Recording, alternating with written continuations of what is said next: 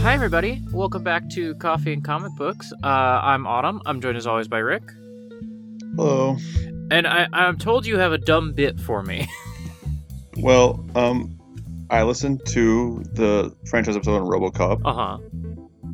And you mentioned Frank Miller in that. Mm-hmm. So I am curious which Miller comics you have read and which you have not. So I have a big old list here of things, including the stuff I know I have read, and I want to hear what you think about them. Okay, sure. Okay. So we're going to go. What I hate Wikipedia's ordering so much because it's just by company and not by actual it's like release date. It's like by company and then by title, right? Yeah, it's a nightmare. And there's no easy way in comics to find lists. Here's a list in order. Yeah. Okay, so have you read Daredevil? Yes, I've read all of his Daredevil comics. Born Again. Yep. Love and War. The name's ringing a bell. I feel like I read it, but I can't place it in my head right now. It's the Sienkiewicz Miller Daredevil comic. Yeah. With the big kingpin. Yeah. The big kingpin. Big kingpin. Yeah. Electro Assassin. Uh-huh. Have you read that? Yes. One time, okay. Years and years ago. I've reread most of the Daredevil stuff, but I have not reread that since the first time I read it. So. Oh, what's the other one called? It's it's Romita. Oh, The Man what's it Without called? Fear. No. Oh, that is one, but not the one I'm thinking of. What's the other? Oh, it's the one out of print. It's the one by Miller. It's drawn by him. Oh, fuck! It's Elektra. It's gonna drive me nuts now. Elektra Lives Again. I'm just seeing this. That's the one. Okay. Yeah. I have not read. I have not read Elektra Lives Again. That one's hard to find, and I don't think I've read it in a long time. Okay, A Dark Knight. Yeah, I have read I have only read The Dark Knight Returns. I have not read the sequels to it. Strikes Again. Nope. Okay. Ronin. I'm gonna look up a cover for this. Give me 2 seconds here. It's the Samurai Jack one. Frank Miller, Ronin. No, but I do not know the story behind this? No. This is literally just what Samurai Jack is, just from Frank Miller did in 83. It's a samurai gets thrown into a cyberpunk future. It's literally just Samurai Jack. Oh my god, I should read this. I bought it at some point. I recognize this cover from my shelf, but I think I never actually read it. That's hilarious. Okay. Now we got fun stuff. The Life of Times of Give Me Liberty. No, I don't know that one off the top of my head. Give Me Liberty is he did it with he did a lot of stuff for Dark Horse. Mm-hmm. So it's with Dave Gibbons in 1990, and it's about it's like a RoboCop-ish war with like fast food mascots being the things going to war, and it's about Martha Washington, who is their created character. Which okay. I'm looking at images of this now. This is really something. I've read the first one of these and not all the rest because there's a lot of it. Hard Boiled. Have you read Hard Boiled? No. Is that the first Sin City story? No. No, that's him and Jeff Darrow doing a cyberpunk ultraviolence comic. Yeah, I don't know this one. That one's sick too. But we'll get there. Maybe we'll get there eventually. What about Sin City? I have read the first arc of Sin City, and I haven't read anything past that. So Sin City is a weird one because that book looks so goddamn good, but I don't know if I like it that much. Yeah, that's kind of where I was at, where I was like, I think like about halfway through, I was like, I'm just going to flip through the rest of this for the art. I don't think I'm going to read any of the words on the page. RoboCop versus the Terminator. No, but that's on my list. The Big Guy and Rescue the Robot. No, I have not read that one. It's only 2 issues. It's fun. Okay. There's a There's a normal mapping beach house about it. Oh, okay. Yeah. Because it got turned into an animated show. Oh, right. Yeah. Okay, I do remember the Uh-huh. Beach House. Yeah. 300. I have not read 300. I'm not strong enough for that. I read it once at like a library, and yeah, whatever. It just falls out of your head. Um, and then the last one I read personally is I read Holy Terror in chapters, like in their like reading room, Oh, God. and then put it back on the shelf and walked out the chapter. No, I if I'm not strong enough to read 300, I'm definitely not strong enough to read Holy Terror. Yeah, that's fair enough. The only But thing yeah. I think that I've read that you didn't mention there was the Wolverine stuff. Oh yeah. The Oh. Claremont Miller 4-issue thing. Yeah, which I think of as more of a Claremont thing. But Miller is really fucking good in that. And it does have like that one page at the very end. It's like one of the most iconic Wolverine pages that anyone's ever made and will ever make. Yeah. It's so fucking good, dude. It's so fucking good. When Frank Miller is good, he's the best. The annoying part about, like, actually, this is more about Wolverine, is that Wolverine has like 3 of the best comics that have ever been made about superheroes, but it's Wolverine. Yeah. Unfortunately, unfortunately it's Wolverine, you know? Like, I don't care about the guy other than that, but it's Wolverine. It's like, but it's so good because it's Wolverine. Have you read anything this week? I kind of the same as last week. I read a little bit of a bunch of things. The one I was gonna talk about here was I reread and I've read this like a couple of times, but I finally got it in print over the holiday. The Life and Times of Scrooge McDuck. And so I just got these like Fantagraphics is collecting like all of Don Rosa's stuff, all his Duck comics anyway. And so I reread I just got volumes 4 and 5. I'm like, I would like to read the rest of Don Rosa's Duck comics, but I was like, I gotta get the Life and Times, and so I got the Life and Times, and it's exactly as good as you remember. And the printing the Fantagraphics did is fucking great. So it was just like really nice to like have it in my hands, and Don Rosa like wrote a lot of really cool like autobiographical stuff about the making of the book in the back, and you see like all his like breakdowns and like page layouts where he's just like quickly sketching the ideas for stories. Is a really cool collection. And I'd read a lot of this digitally, but I like when I just had it on my tablet, I was like, I don't care about these breakdowns. I'm skipping past them.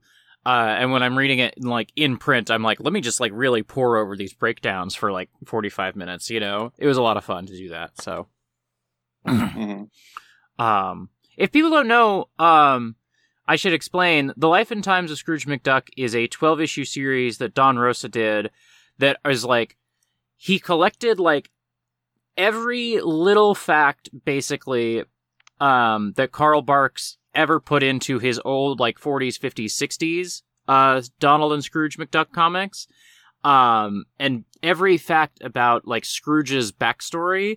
And Don Rosa like assembles all those facts and then writes his own backstory, and it's fucking great. It's a little racist in the way that like Carl Barks stories are often racist.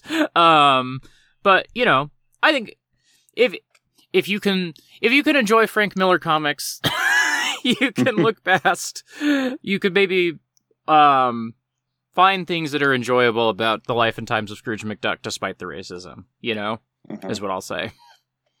But that's the main thing I read. Like I say, I kind of poked at a bunch of different things, but haven't gotten super far in any of them. So, what have you been reading? I have a thing that kind of is in line with one of the things I read last week, but I need you not to Google this while I'm talking about it. Okay, can do. It's a surprise.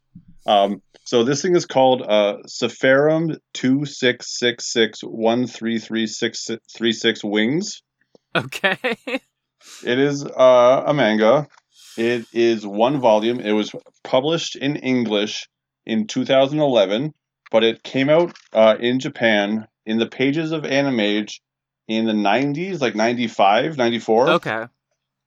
So, Nausicaa had just ended, Mm-hmm. and they were looking for a series to replace it, basically, Mm-hmm. because it was very, very popular. Um, and this was not completed, and part of the reason it was not completed is because the two creators did not see eye to eye in a lot of the way the collaboration was going. Even though they enjoyed doing it, like it's kind of a messy, weird thing. Mm-hmm. This comic is written by Mamoru Oshii. Okay. Perhaps you've heard of him. Yeah. Yeah. And it is drawn by Satoshi Kon. Bro, what? Yes. What? Oh my god. Yeah. So it first got put out in 2011, or it was 2011, 2016. It was like, I remember hearing about it around the time when Kon passed because a lot of his stuff was around. Mm-hmm. 2011, yeah. Yeah, and it's like 7 or 8 chapters, is one volume. It's like the story just kicks off and then it just like, yep, that's all that was published. It's weirdly like. I'm just like, So I'm looking at it now and I'm just like, that is definitely like Oshii and Satoshi Kon like working together. Like, damn, I could like see it on the page. Satoshi Kon driving tanks, running through town and shit. One of the main characters in this book is a basset hound, so you already know it's an Oshii book. Fuck yes. It's funny too going back to this because I forgot that it is about a plague carried by seemingly birds that let me know if you've heard this before. Economically ravages a bunch of countries. The book focuses around China, and then they wall off a bunch of places and then have to go investigate it. Yeah, that's. I feel like I've heard that one before, maybe.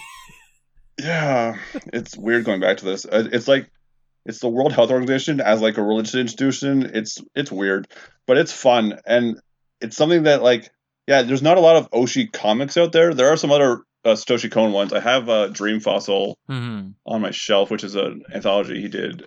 But yeah, it's fun seeing like Oshii's writing in like this. Yeah, it's weird. I can like I have not read all of Opus, but I've like seen it and I understand like how Satoshi Kon like I understand how you take his style and make it work in manga. I don't like I don't even have a concept in my head for like how Oshii would approach manga at all, you know? It's just so removed from how I think about him. There's a basset hound action scene. Of course there is. Of course there is. And it's sick. But yeah, that's what I've been reading mostly. Well, should we talk then about Billy Bat? Yeah, these volumes rule. These volumes fucking rule. So I don't know about you, but I really like Kennedy's like assassination like films like they were made after the fact. Yeah. How you mean? And okay, there's a movie. It's a French movie. It's called like Eye for Icarus. Mm-hmm. Which is about a very clear fake U.S. president gets assassinated, and there's this committee that's recreating the whole thing, trying to figure out who did it. Right. Or like JFK is another like the Oliver Stone movie, or like there's a lot of these movies that are like we know all the details about this situation, but they add up, but they don't. Right. Yeah. Totally. So it's ripe for conspiracy and like even like the parallax views about assassinating a political figure. Sorry, my internet just cut out for a sec. So if you said something, no. I might have missed it. Sorry. I just said like even stuff like the parallax view or like those kind of like political thrillers are totally. all about like queuing people up to kill and like this book, these 5 volumes, they go slower than the first 5 because they're not like racing to introduce stuff. So they can like really barrel down into like the details of like going around Dallas while this is happening.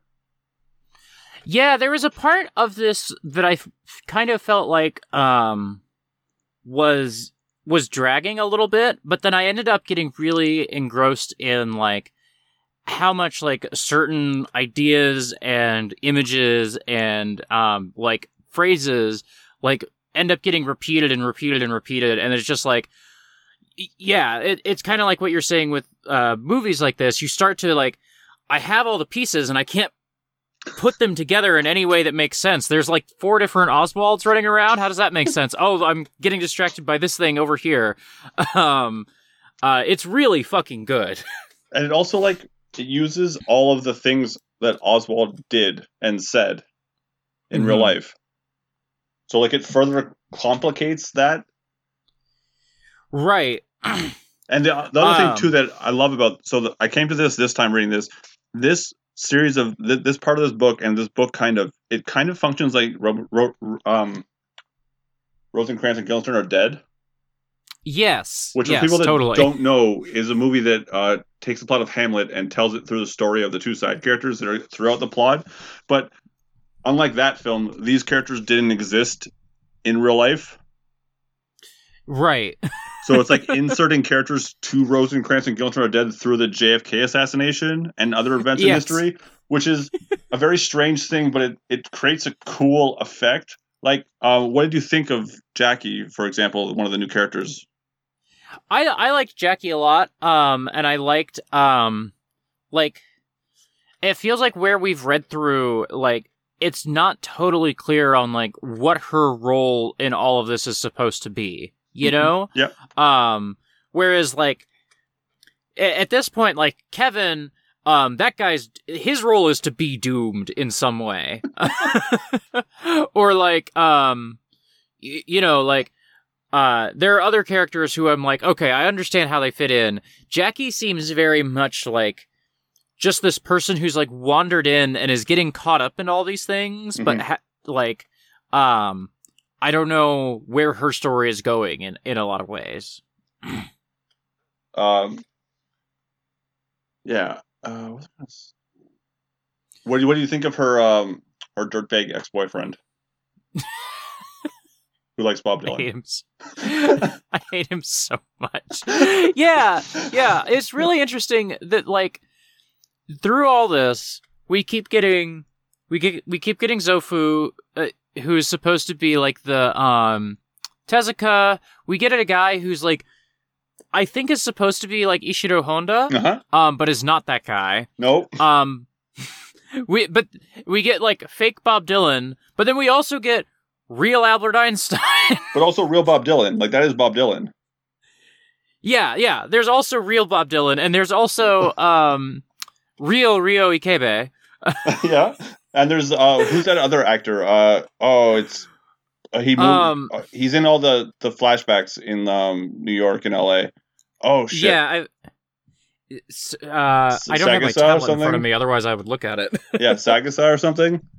Yeah, something like that. Yeah, there's a lot of like, it's like what is real and what is not real. Like Disney's not real, Coke's not real, but JFK's real, and yeah, yeah.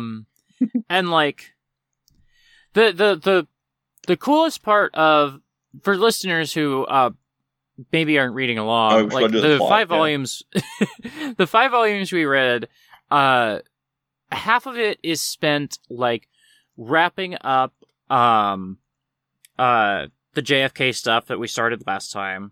JFK gets assassinated, spoilers. Yeah, JFK dies. And yeah. And the other half of it is that like is the beginning of the like return to Japan arc, which we're not quite through yet, but I feel like is coming to a climax at the end of this. At this set of 5 volumes. And so, like, in the Return to Japan stuff, Billy Bat is telling Kevin he needs to go to Japan. Kevin doesn't want to do it. And so Billy Bat brings in the cab driver, Momoichi, that we met, and his daughter, and, like, in the same way, all through the Dallas arc, you get, like, the threads of history coming together in, like, ways that, like, none of the people involved can see. Mm-hmm. Like, Billy Bat can, like, orchestrate all of it from behind the scenes, but the people involved, don't quite know how everything's going to play out. And then you throw them immediately into the Return to Japan arc. And now, like, Kevin understands that, like, he's caught up in something much bigger than himself. But he doesn't actually understand that much about what he's caught up in still. And how am I trying to... I'm trying to, like, tie off the thing I'm saying. You get a similar sort of pattern from the Dallas arc where all these coincidences, quote unquote, are constantly happening. And you literally get, Zofu saying, like, none of these things are coincidence. These are all consequential. Oh, I guess that's the way to tie all this together is that, so you get everybody's going to Japan and they're searching for the scroll that got lost in the ninja arc last episode. And, Zofu, the Tezuka character, is writing the manga that is going to determine the future by determining the past, or he wants to do this anyway. And we get lots of, like, weird hints of time travel, by way of, like, if I can make the manga that dictates the past, that will dictate the future, basically. But no one actually knows at this point how much it's going to work or how much, like, Billy Bat, like, decides everything beforehand. You know, like, no one's quite sure on how much influence, like, characters have over the past and the future, through all of this, I guess. Which helps make the Dallas stuff make more sense, because you're like, oh, we had different people sort of competing for what the past and the future are going to be, you know? It's really fucking good. It's just, like, really good.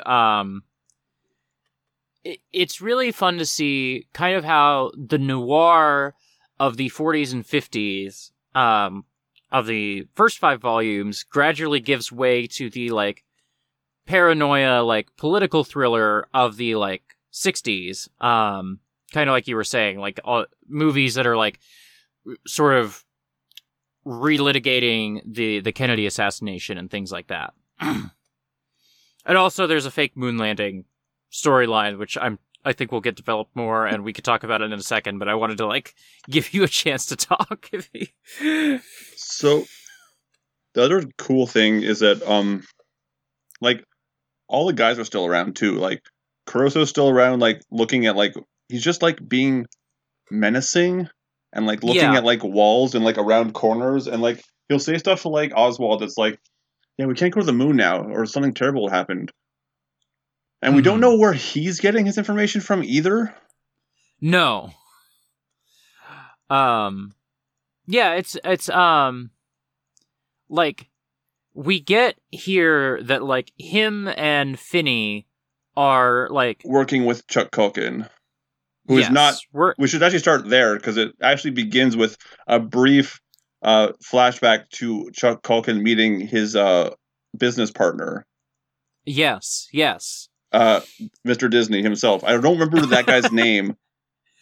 I don't know if they give him a name. They might not. It's right at the start of Volume 6. Because he goes by Chuck Culkin when he's on TV. Yeah. And then we mostly see him through these chapters, like, hanging out in his mansion, looking sad and listless. And then periodically, actual Chuck Culkin will be like, let me explain time travel at you real quick. And Walt Disney is gonna, like, perk up and be like, ooh, how can I exploit time travel to make Billy Bat more popular? Yeah, like, and then it's, like, even more, like, names, like, Burt Lancaster's in this, and Elizabeth Taylor's in this, and, like, Kirk Douglas in this, but it's not Walt Disney. It's so, like, just askew enough to be, like... And it even starts, like, his opening conversation at the board is all about how they're putting Billy into Japan. Mm-hmm. And how, like, the board is outraged that the Japanese people would want to put it every other week with wrestling. Yeah.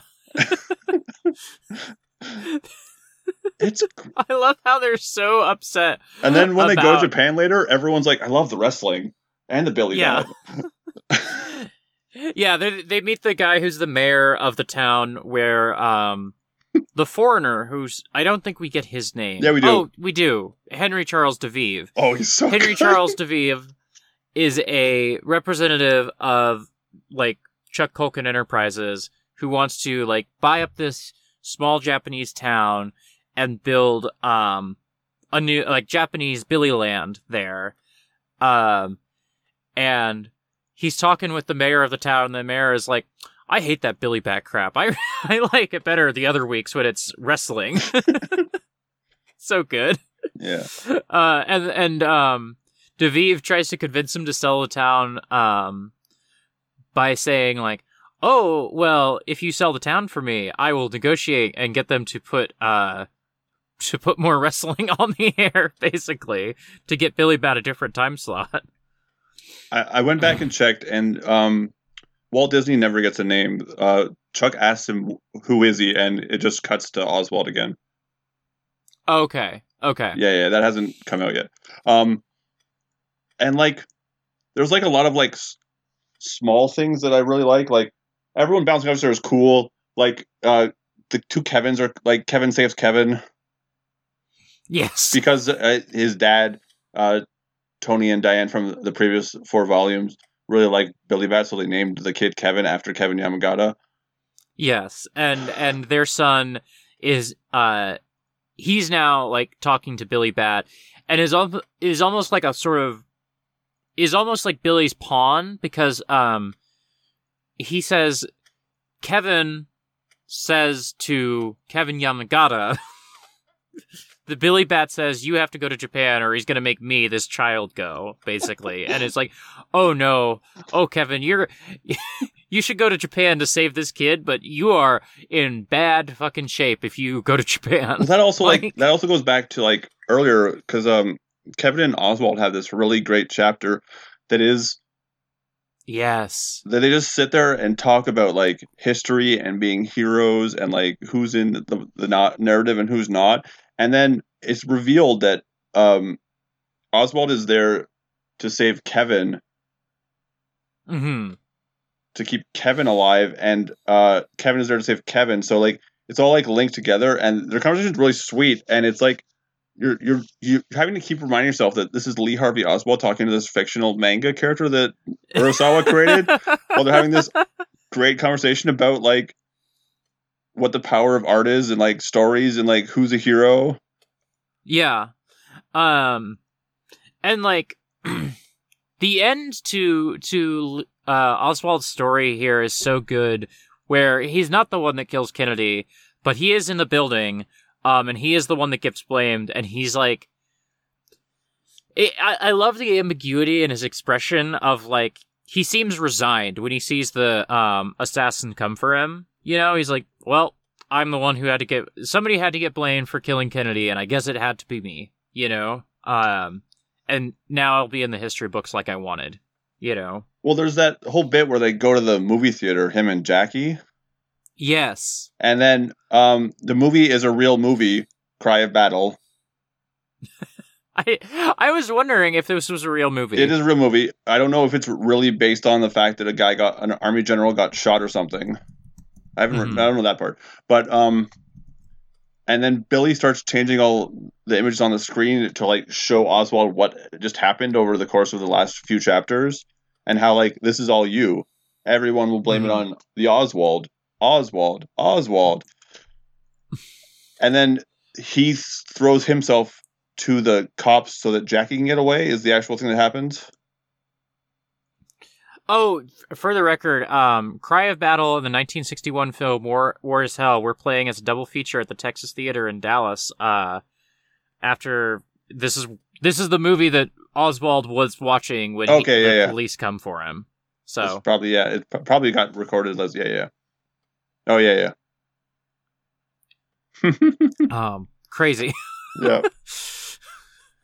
And now we're just getting set up to like go through this again, because clearly like this Honda guy is like, to jump ahead to speculating about what's going to happen next. Like, we've gotten now this pattern of like the real life Shimiyama incident where we have all these like disconnected, all these pieces of information, and if you interpret it this way, it makes sense. And if you interpret it this other way, it's like a totally contradictory explanation, but also makes sense with the facts, you know?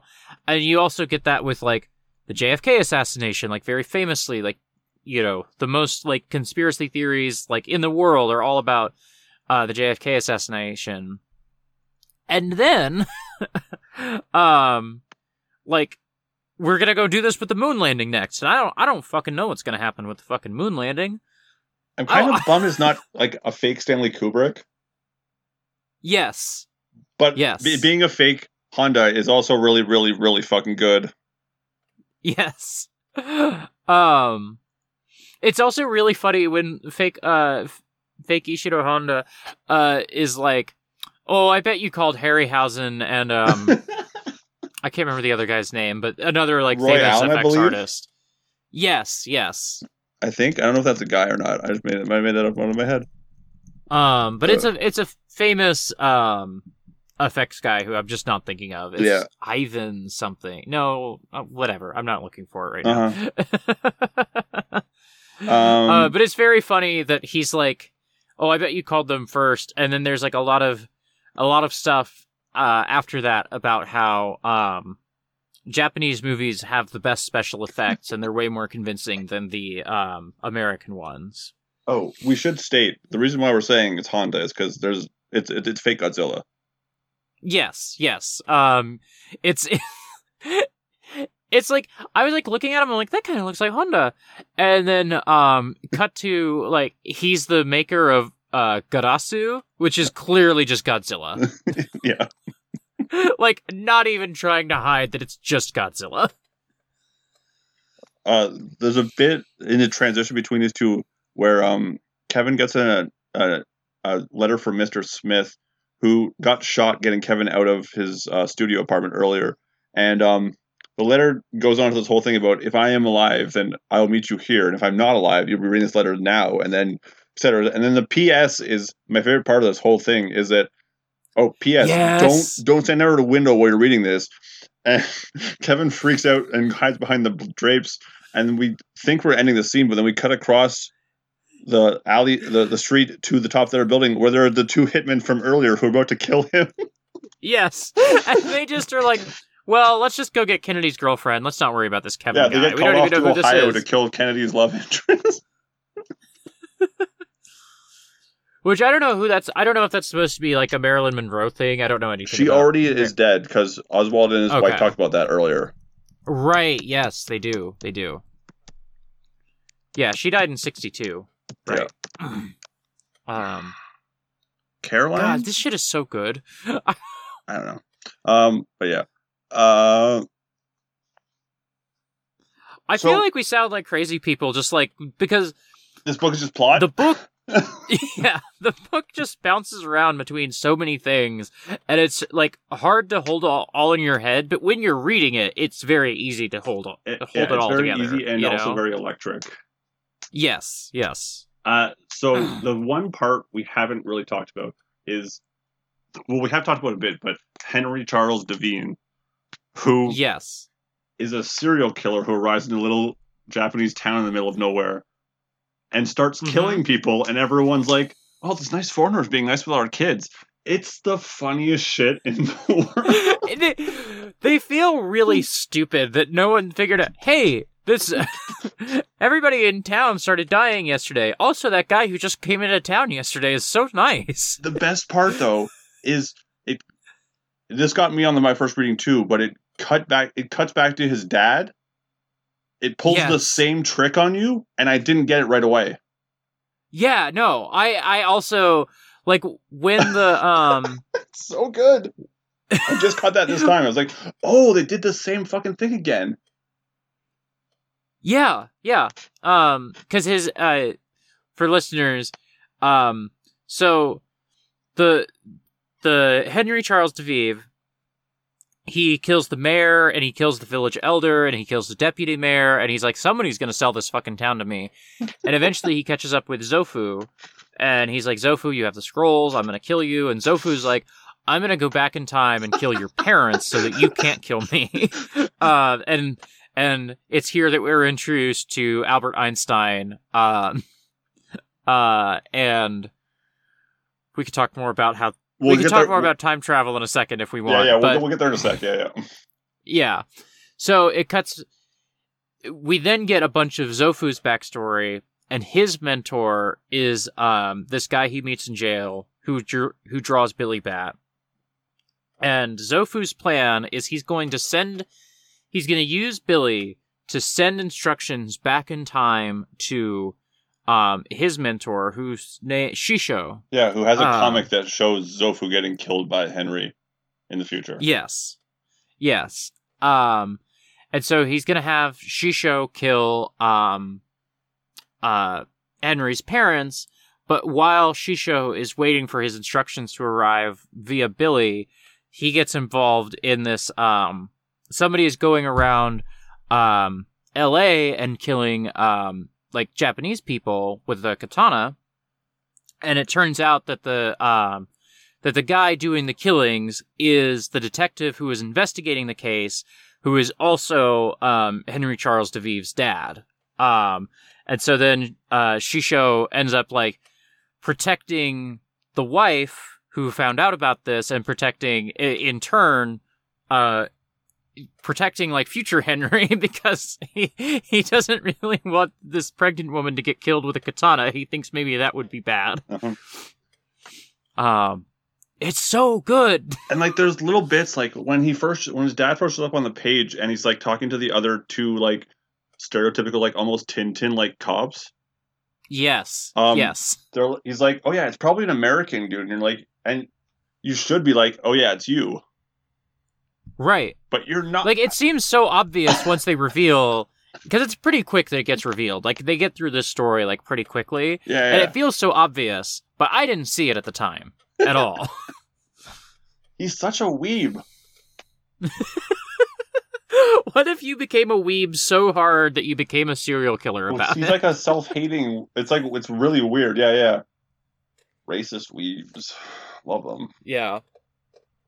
And like even Henry stuff where he's talking to like I think it's either the deputy mayor or it's the second or the third guy he kills, where he's like they keep wanting to like negotiate with him, and he's like, no, I'm not here to negotiate. I'm not here to buy anything. I just want the thing.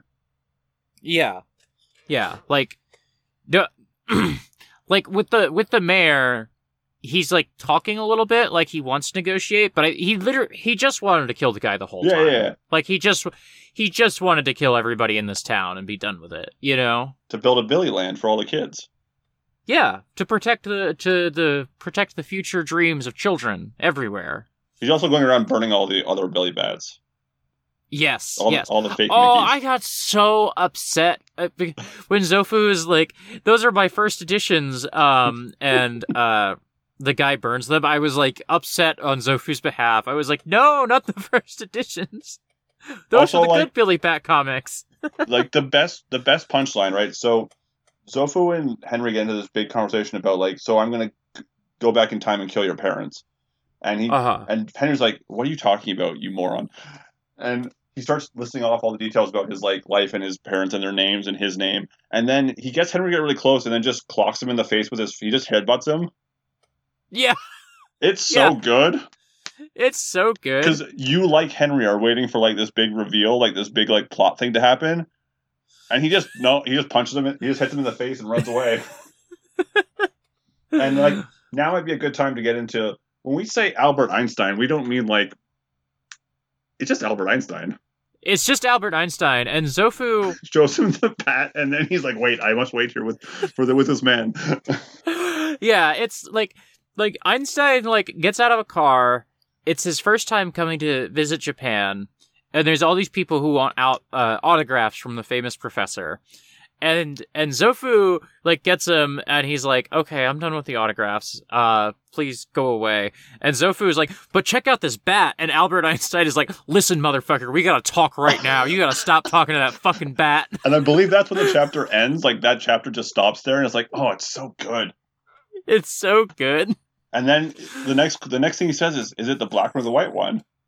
Yes. And Zofu's like, what the fuck are you talking about? And it's like, you don't even know that? Oh my god. And so they start talking about his theories of parallel universes, and it gets to a point where Zofu is like, okay, so if I die in the future here, it's fine because I'll be alive in another world. And Einstein goes on this whole thing where he's like, no, you don't get it. The bat. There are no other worlds. We're all that's left. Yeah. And then he ends it. The That's the bat end of the has conversation. eaten up every other parallel universe. It's so good. And this also ties back into like so there is that conversation that Chuck and Disney have where they basically just Chuck explains dimensions to him.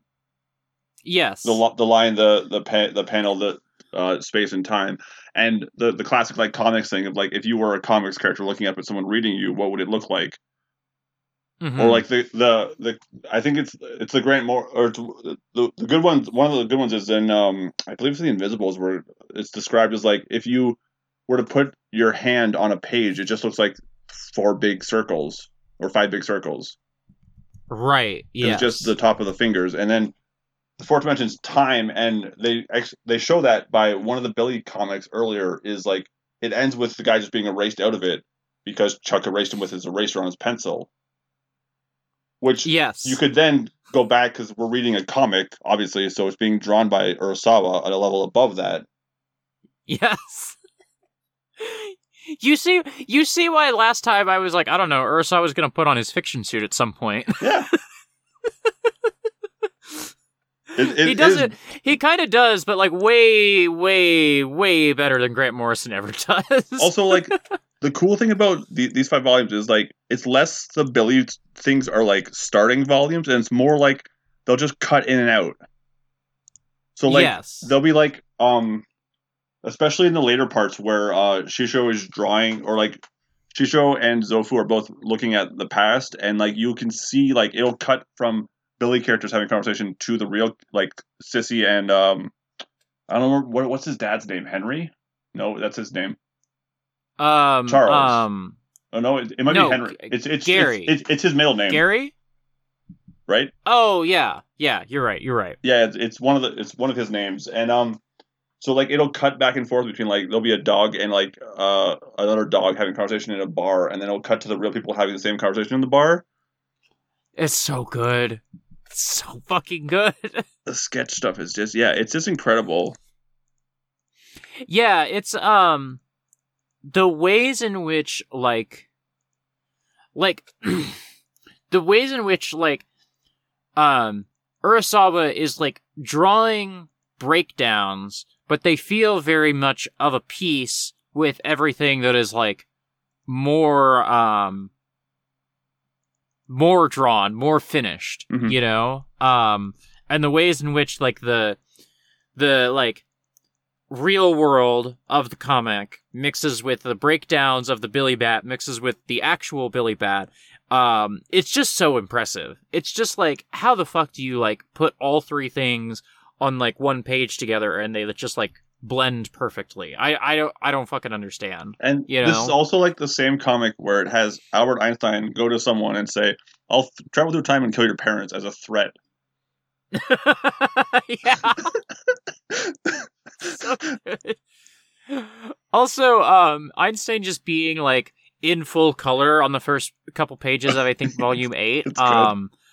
I usually am not like, oh, I wish there was like this color version of this black and white comic. And I think obviously, like, there are reasons that you want this book to be in black and white for the most part.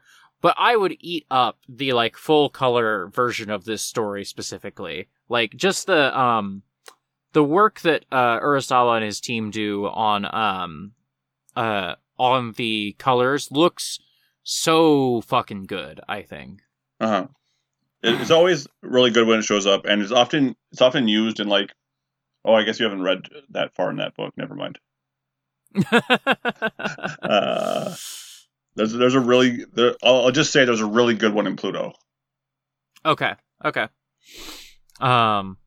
Just not to be cryptic. No, it's fine. I'm like really thinking about like After we finish this, I'm probably just gonna go back and read the rest of Pluto. Also, like the details I love the most in this are like the fake moon stuff. Like when he's like in the big hangar that Disney bought for him to build this, to fake this landing specifically so they can beat the Reds to space. He's like yelling at all the prop guys to like, no, don't you get it? It's blue. The Earth is blue. Yeah, and they're like, and he's like, no, that's too pale of a blue. But it's all like you're in space. It's just blue. Or like the sand isn't like heavily grained enough. Yeah. Right, because also in here you get like the fake Honda is named Akechi. Mm-hmm. And he's talking about like, well, you know, the moon used to be part of the Earth before this asteroid hit it, and I was like, oh my god, there's going to be a bit somewhere in here where a caveman draws Billy Bat, and then that part of the Earth gets like broken off into the moon perfectly. Wait. I can't say it on the pod because it's later in the comic. It's fine. I just had a thought about another Morrison comic that does exactly that, and I just like, oh god. What was I gonna? There's something that just. Oh no.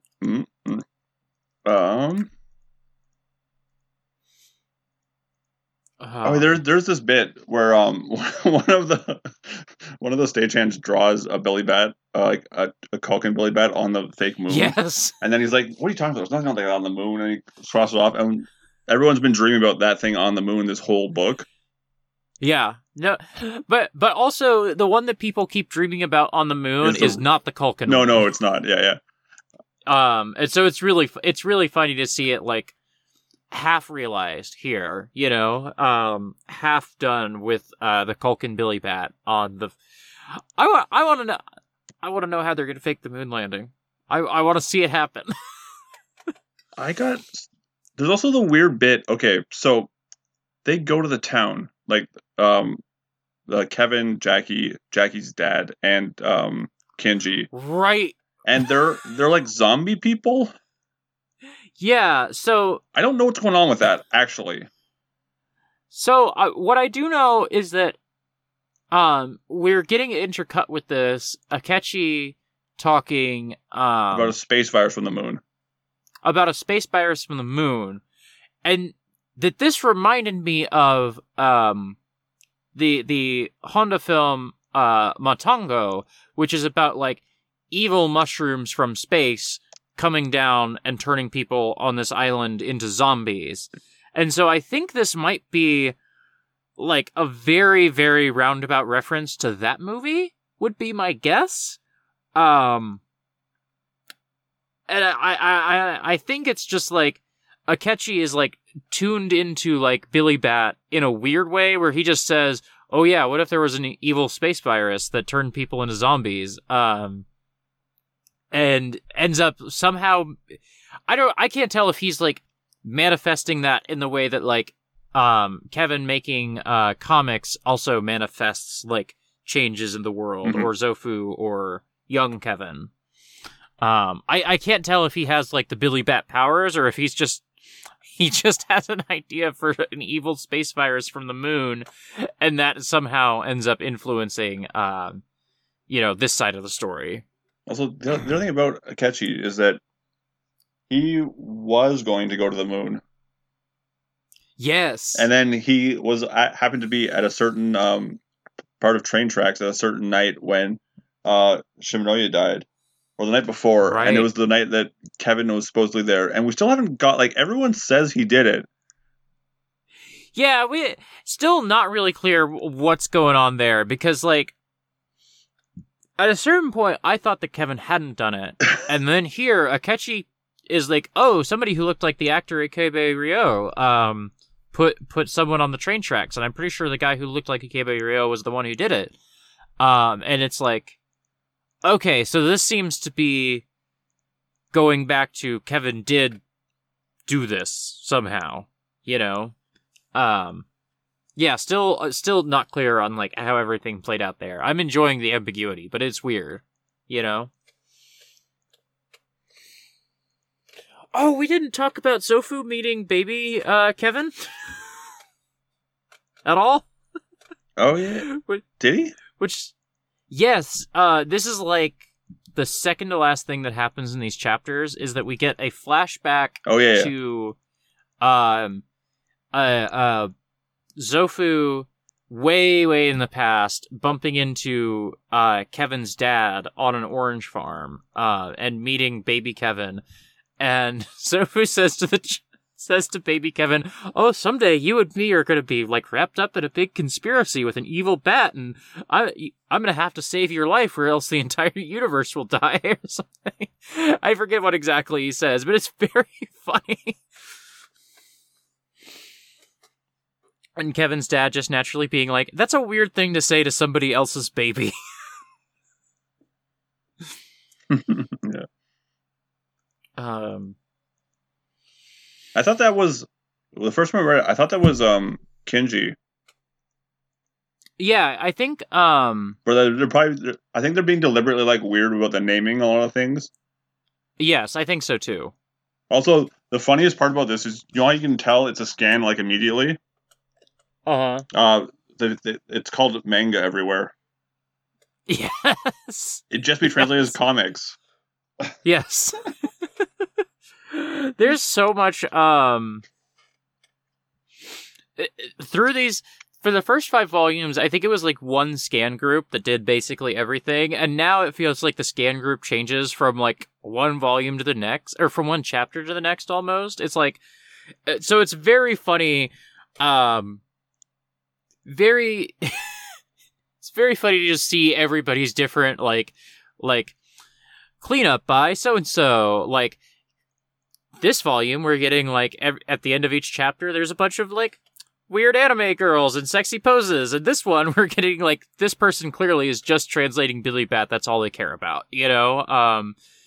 Very funny, just the variety of different people who have come together to get this scanned and put out in English in some way. Yeah. Because, as I said, it's never coming out in English. I did see a quote from Urasawa, because I was Googling something, I don't remember what, but I did see a quote from Urasawa saying, like, I don't know why, but I think that perhaps some people involved with American animation might draw some connections between my story and the founder of their company. I can't imagine why they would draw those connections, but I think because of that, we are never going to get published in English. It's very funny. Yeah, that's definitely part of it. I don't have much else, but like, I just like reading this again. Yeah, it's just such a good page turner. You know, it's such a good mystery. Mm-hmm. Yeah, if that's everything, where could people find you online? You can find me at Combattler Rick V on Twitter and other places. Patreon and co-host, I guess. You could... Yeah, I'm doing nothing else these days. You can find me on Twitter at @autumnal_coffee. You can find me on co-host at Autumnal. You can go to exportaw.io. For $1 a month, you can get a bunch of our podcasts early, like Pardon My Franchise, if you want to hear Nora and I talk about RoboCop, or Ornate Stairwells, or other things. And for $5 a month, you will get the next 2 episodes of this podcast. If you want to hear us finish Billy Bat, and hopefully be joined by a guest, knock on wood, nothing's going to fall through. I'm not going to say that much more than that in case things do fall through. Yeah, we will hopefully be joined by a guest for the last episode of this. And if you want to hear us finish Billy Bat, $5 a month on the Patreon. If you're just a free listener, I'm sorry, but, you know, this is a shakedown. I don't know. I got nothing else. So, if you don't, we will go back in time and kill your parents. Yeah, if you don't give us $5 on the Patreon, I will go back in time and kill your parents through the power of manga. We should wrap this up. Yeah. Goodbye, everybody.